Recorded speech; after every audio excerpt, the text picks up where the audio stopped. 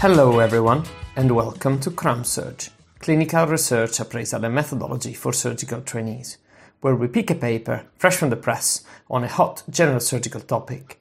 We review it for you, we present it for you, we critique its methodology for you, and provide top-of-the-field expert opinion and teaching on research appraisal and methodology.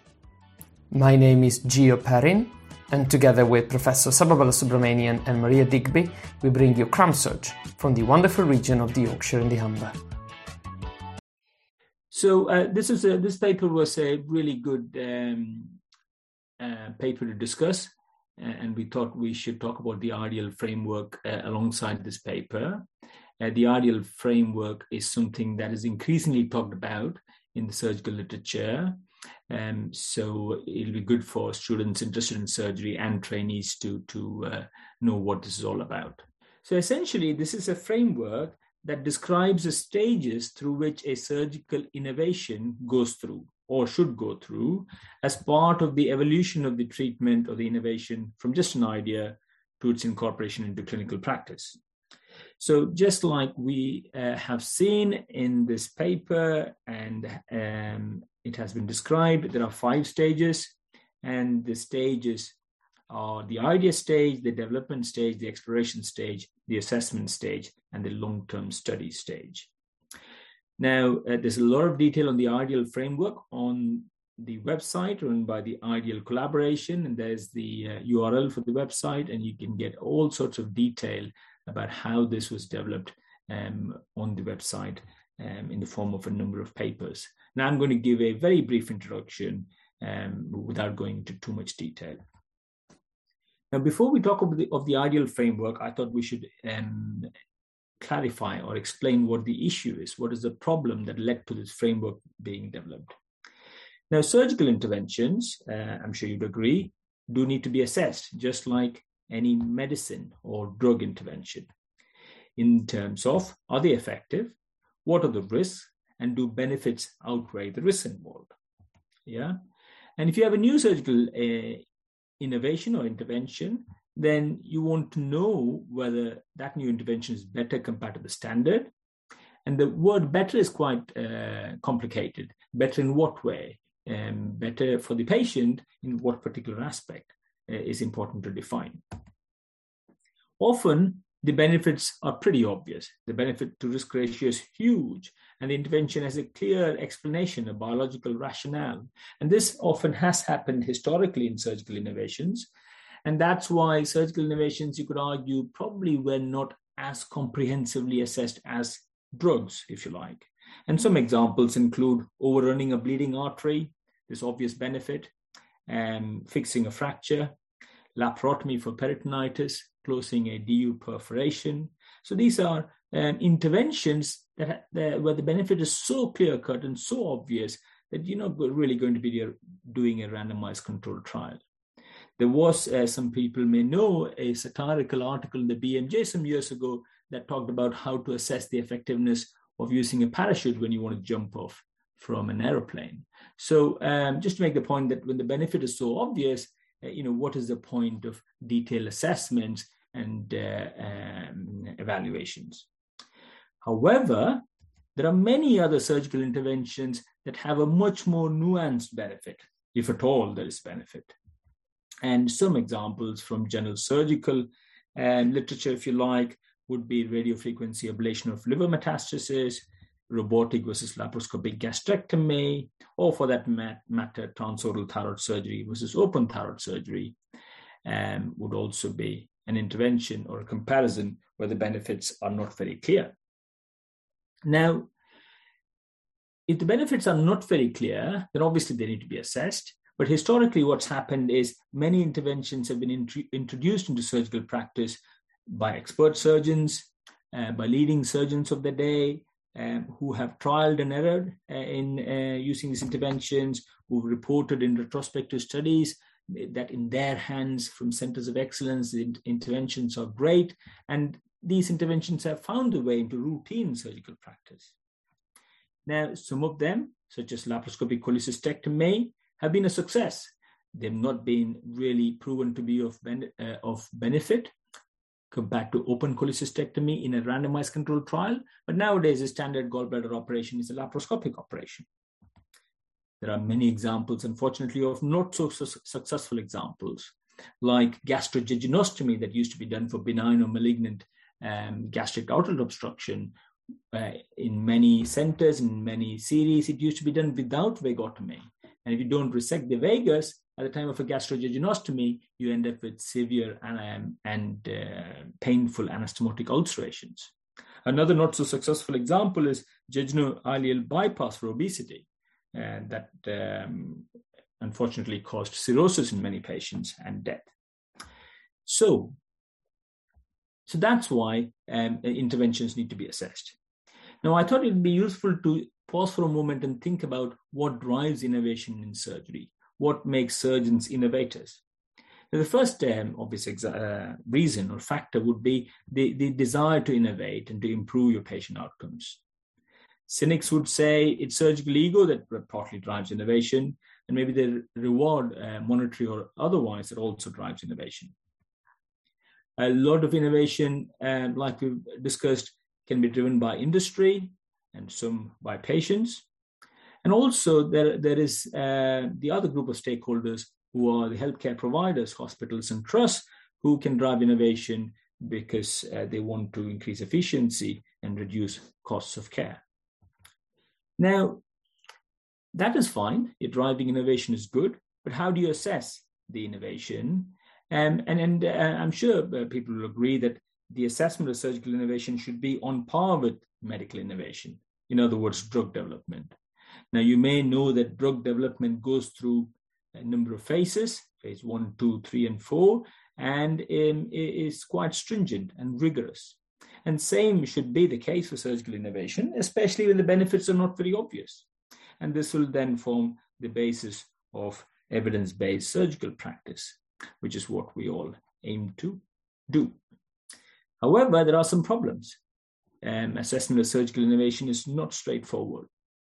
So let's just look at some of the difficulties in assessing surgical interventions, as opposed to assessing drug interventions. Now, let's just think of an example and talk through the difficulties. Now, let's just consider the example of assessing laparoscopic right hemicolectomy for cecal cancer. And the research question is that better than open in terms of recurrence, reducing recurrence, and improving survival? Okay, so let's assume that that is your question, and the innovation is laparoscopic hemicolectomy. Now, the first thing you probably will realize, especially in comparison with drugs, is that these interventions are complex. Now, complex interventions are particularly difficult to assess. But before we go any further, we need to understand what a complex intervention is. Now, as described by the Medical Research Council, a complex intervention includes more than one component. There is flexibility in delivery and adherence to the way the intervention is implemented. And there could be interactions between the various components of the intervention and between the components and the context. So what do these all mean in the context of laparoscopic right hemicolectomy? Now, there are various parts to a laparoscopic operation that are very distinct and different from an open operation. Laparoscopic operations can be done in many different ways. And even if you find an optimum way and ask surgeons to do it that way, there'll be a lot of variation and there will be very little adherence to the so-called optimum way.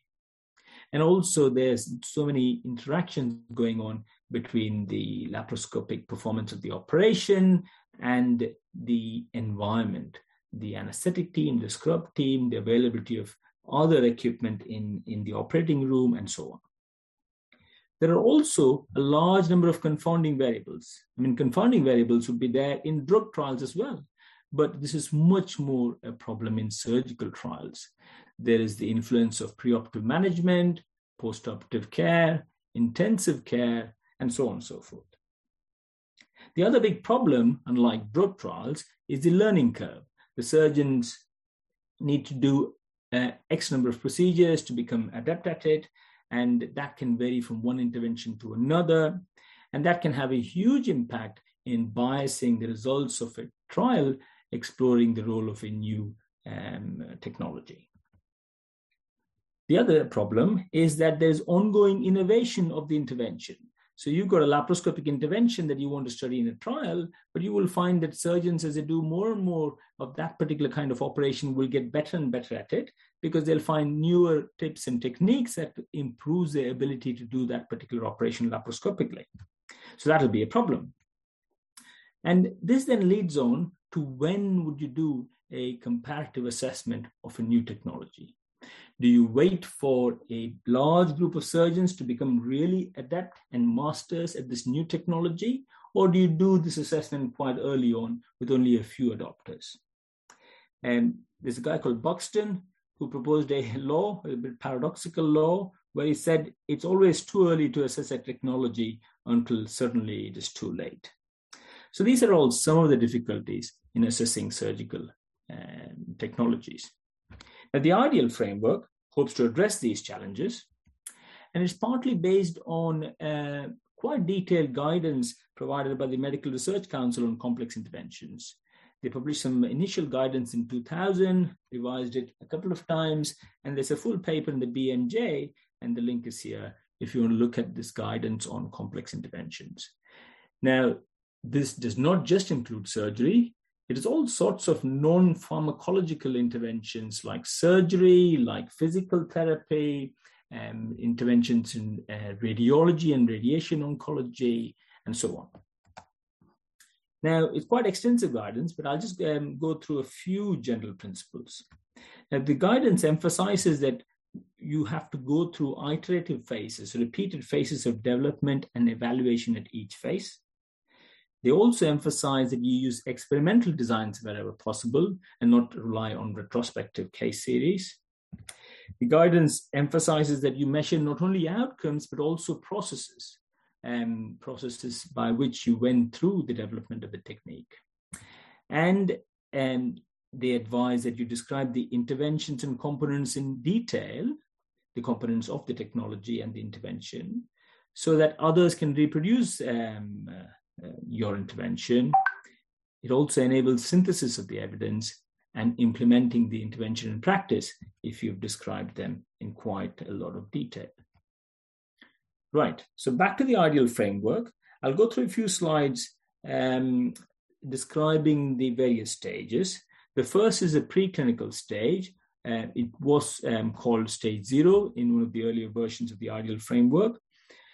And basically, it addresses the question, can the idea work? Does the idea work before you've tried it in humans? So it is aimed to demonstrate proof of concept and safety prior to human experimentation. And the studies typically involve animals or simulators or models or virtual or augmented reality. So you want to develop the technique as far as possible prior to your first human studies.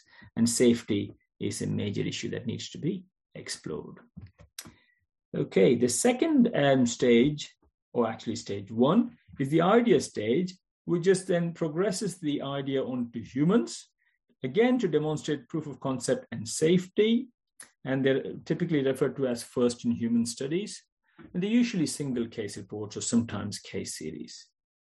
And they're quite selective, usually very selective, and they're done by a very small group of surgeons, sometimes just one surgeon. And a careful assessment should be made of all of the potential risks and benefits before going on to the next stage. The next stage, 2A, is a development stage, which addresses the question, has the intervention developed to a stage of reproducibility? Can lots of other people use the intervention and do it in a similar manner? And in this stage, the technique is optimized and the efficacy of the technique is improved, or you make attempts to improve the efficacy. And essentially, this involves larger series of patients, and again, usually single-arm studies, in just a few centers or a few hands. And traditionally, there are a number of innovations that have gone through this stage historically, but they have generally been retrospective. And the IDEAL framework discourages this. They advise prospective, well-planned studies. Ideally, they need to be registered and done with appropriate informed consent and ethics approval. The next stage, 2B, is the exploration stage, where once you've developed the technique, you want to see whether it is ready to be tested in an RCT. So this is a pre-RCT phase. And the stage aims to explore utility in different cohorts of patients, different groups of patients, different indications, and should demonstrate reproducibility and improve efficiency. So those would be the general aims of this stage. The kinds of studies that are usually involved are multi-center studies, occasionally comparative studies, or explanatory RCTs or mechanistic RCTs, where you're focusing particularly on can the technique work, and you do a comparative randomized controlled trial. So you don't have to do a comparative randomized controlled trial. You could do a single-arm study, but again, the framework encourages prospective studies as opposed to retrospective single-arm studies. The next is stage 3, or the assessment stage. And this is a stage where you really want to know if the intervention is better than current practice, if the technology is better than current practice. So you've got to compare the intervention against current treatments, usually in a multi-centered randomized controlled trial. Now, occasionally, like I mentioned before, randomized controlled trials are not needed when the benefits are huge and obvious, such as in heart transplantation or liver transplantation. And occasionally, RCTs are just not feasible. And in this scenario, there are some alternative study designs that have been proposed by the IDEAL framework. One example is the parallel non-randomized studies. Now, one of the things you've got to keep in mind is that if the technology has been adopted in many, many centers in, let's say, for example, in the UK, and surgeons are getting used to the technique and technology and like it and think that it improves patient outcomes, it might be difficult to then conduct an RCT. It might be that it's a bit too late to conduct a randomized controlled trial, just like what happened with laparoscopic cholecystectomy. The final stage is stage 4, long-term study, where you want to ensure that rare outcomes or outcomes that present much later are measured and evaluated, and also you're able to evaluate trends or changes in the indications for that technology, and changes in how the technology is actually delivered over time. So for this, you would do longitudinal observational studies, and the framework encourages the establishment of registries that are either disease-based or procedure-based, and they encourage people to take part in the registry and put the data in the registry so that the technology can be evaluated in the long term. Okay, so in general, there are a few things to keep in mind when you talk about the IDEAL framework. The first thing is that the framework emphasizes that your innovation should go hand in hand with your assessment. And this should be in a continuous iterative manner, right from the idea stage through to the implementation stage. Yeah, so that's fairly obvious. The other thing they encourage is that as much as possible, the studies should be prospective, they should be planned really well, and the protocols should be published. And in addition to measuring outcomes that include the technical aspects of the innovation, clinical benefits and harms should be assessed right from early on, right from your stage 1, possibly even stage 0. You should be looking for safety and clinical benefits.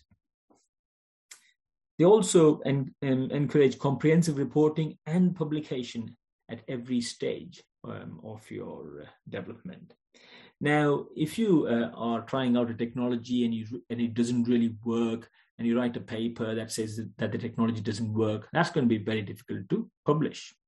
And for this reason, the framework encourages societies and journals to establish registries, and for people to be able to put their work in, and for people's negative results to be acknowledged, so that others don't repeat the same work.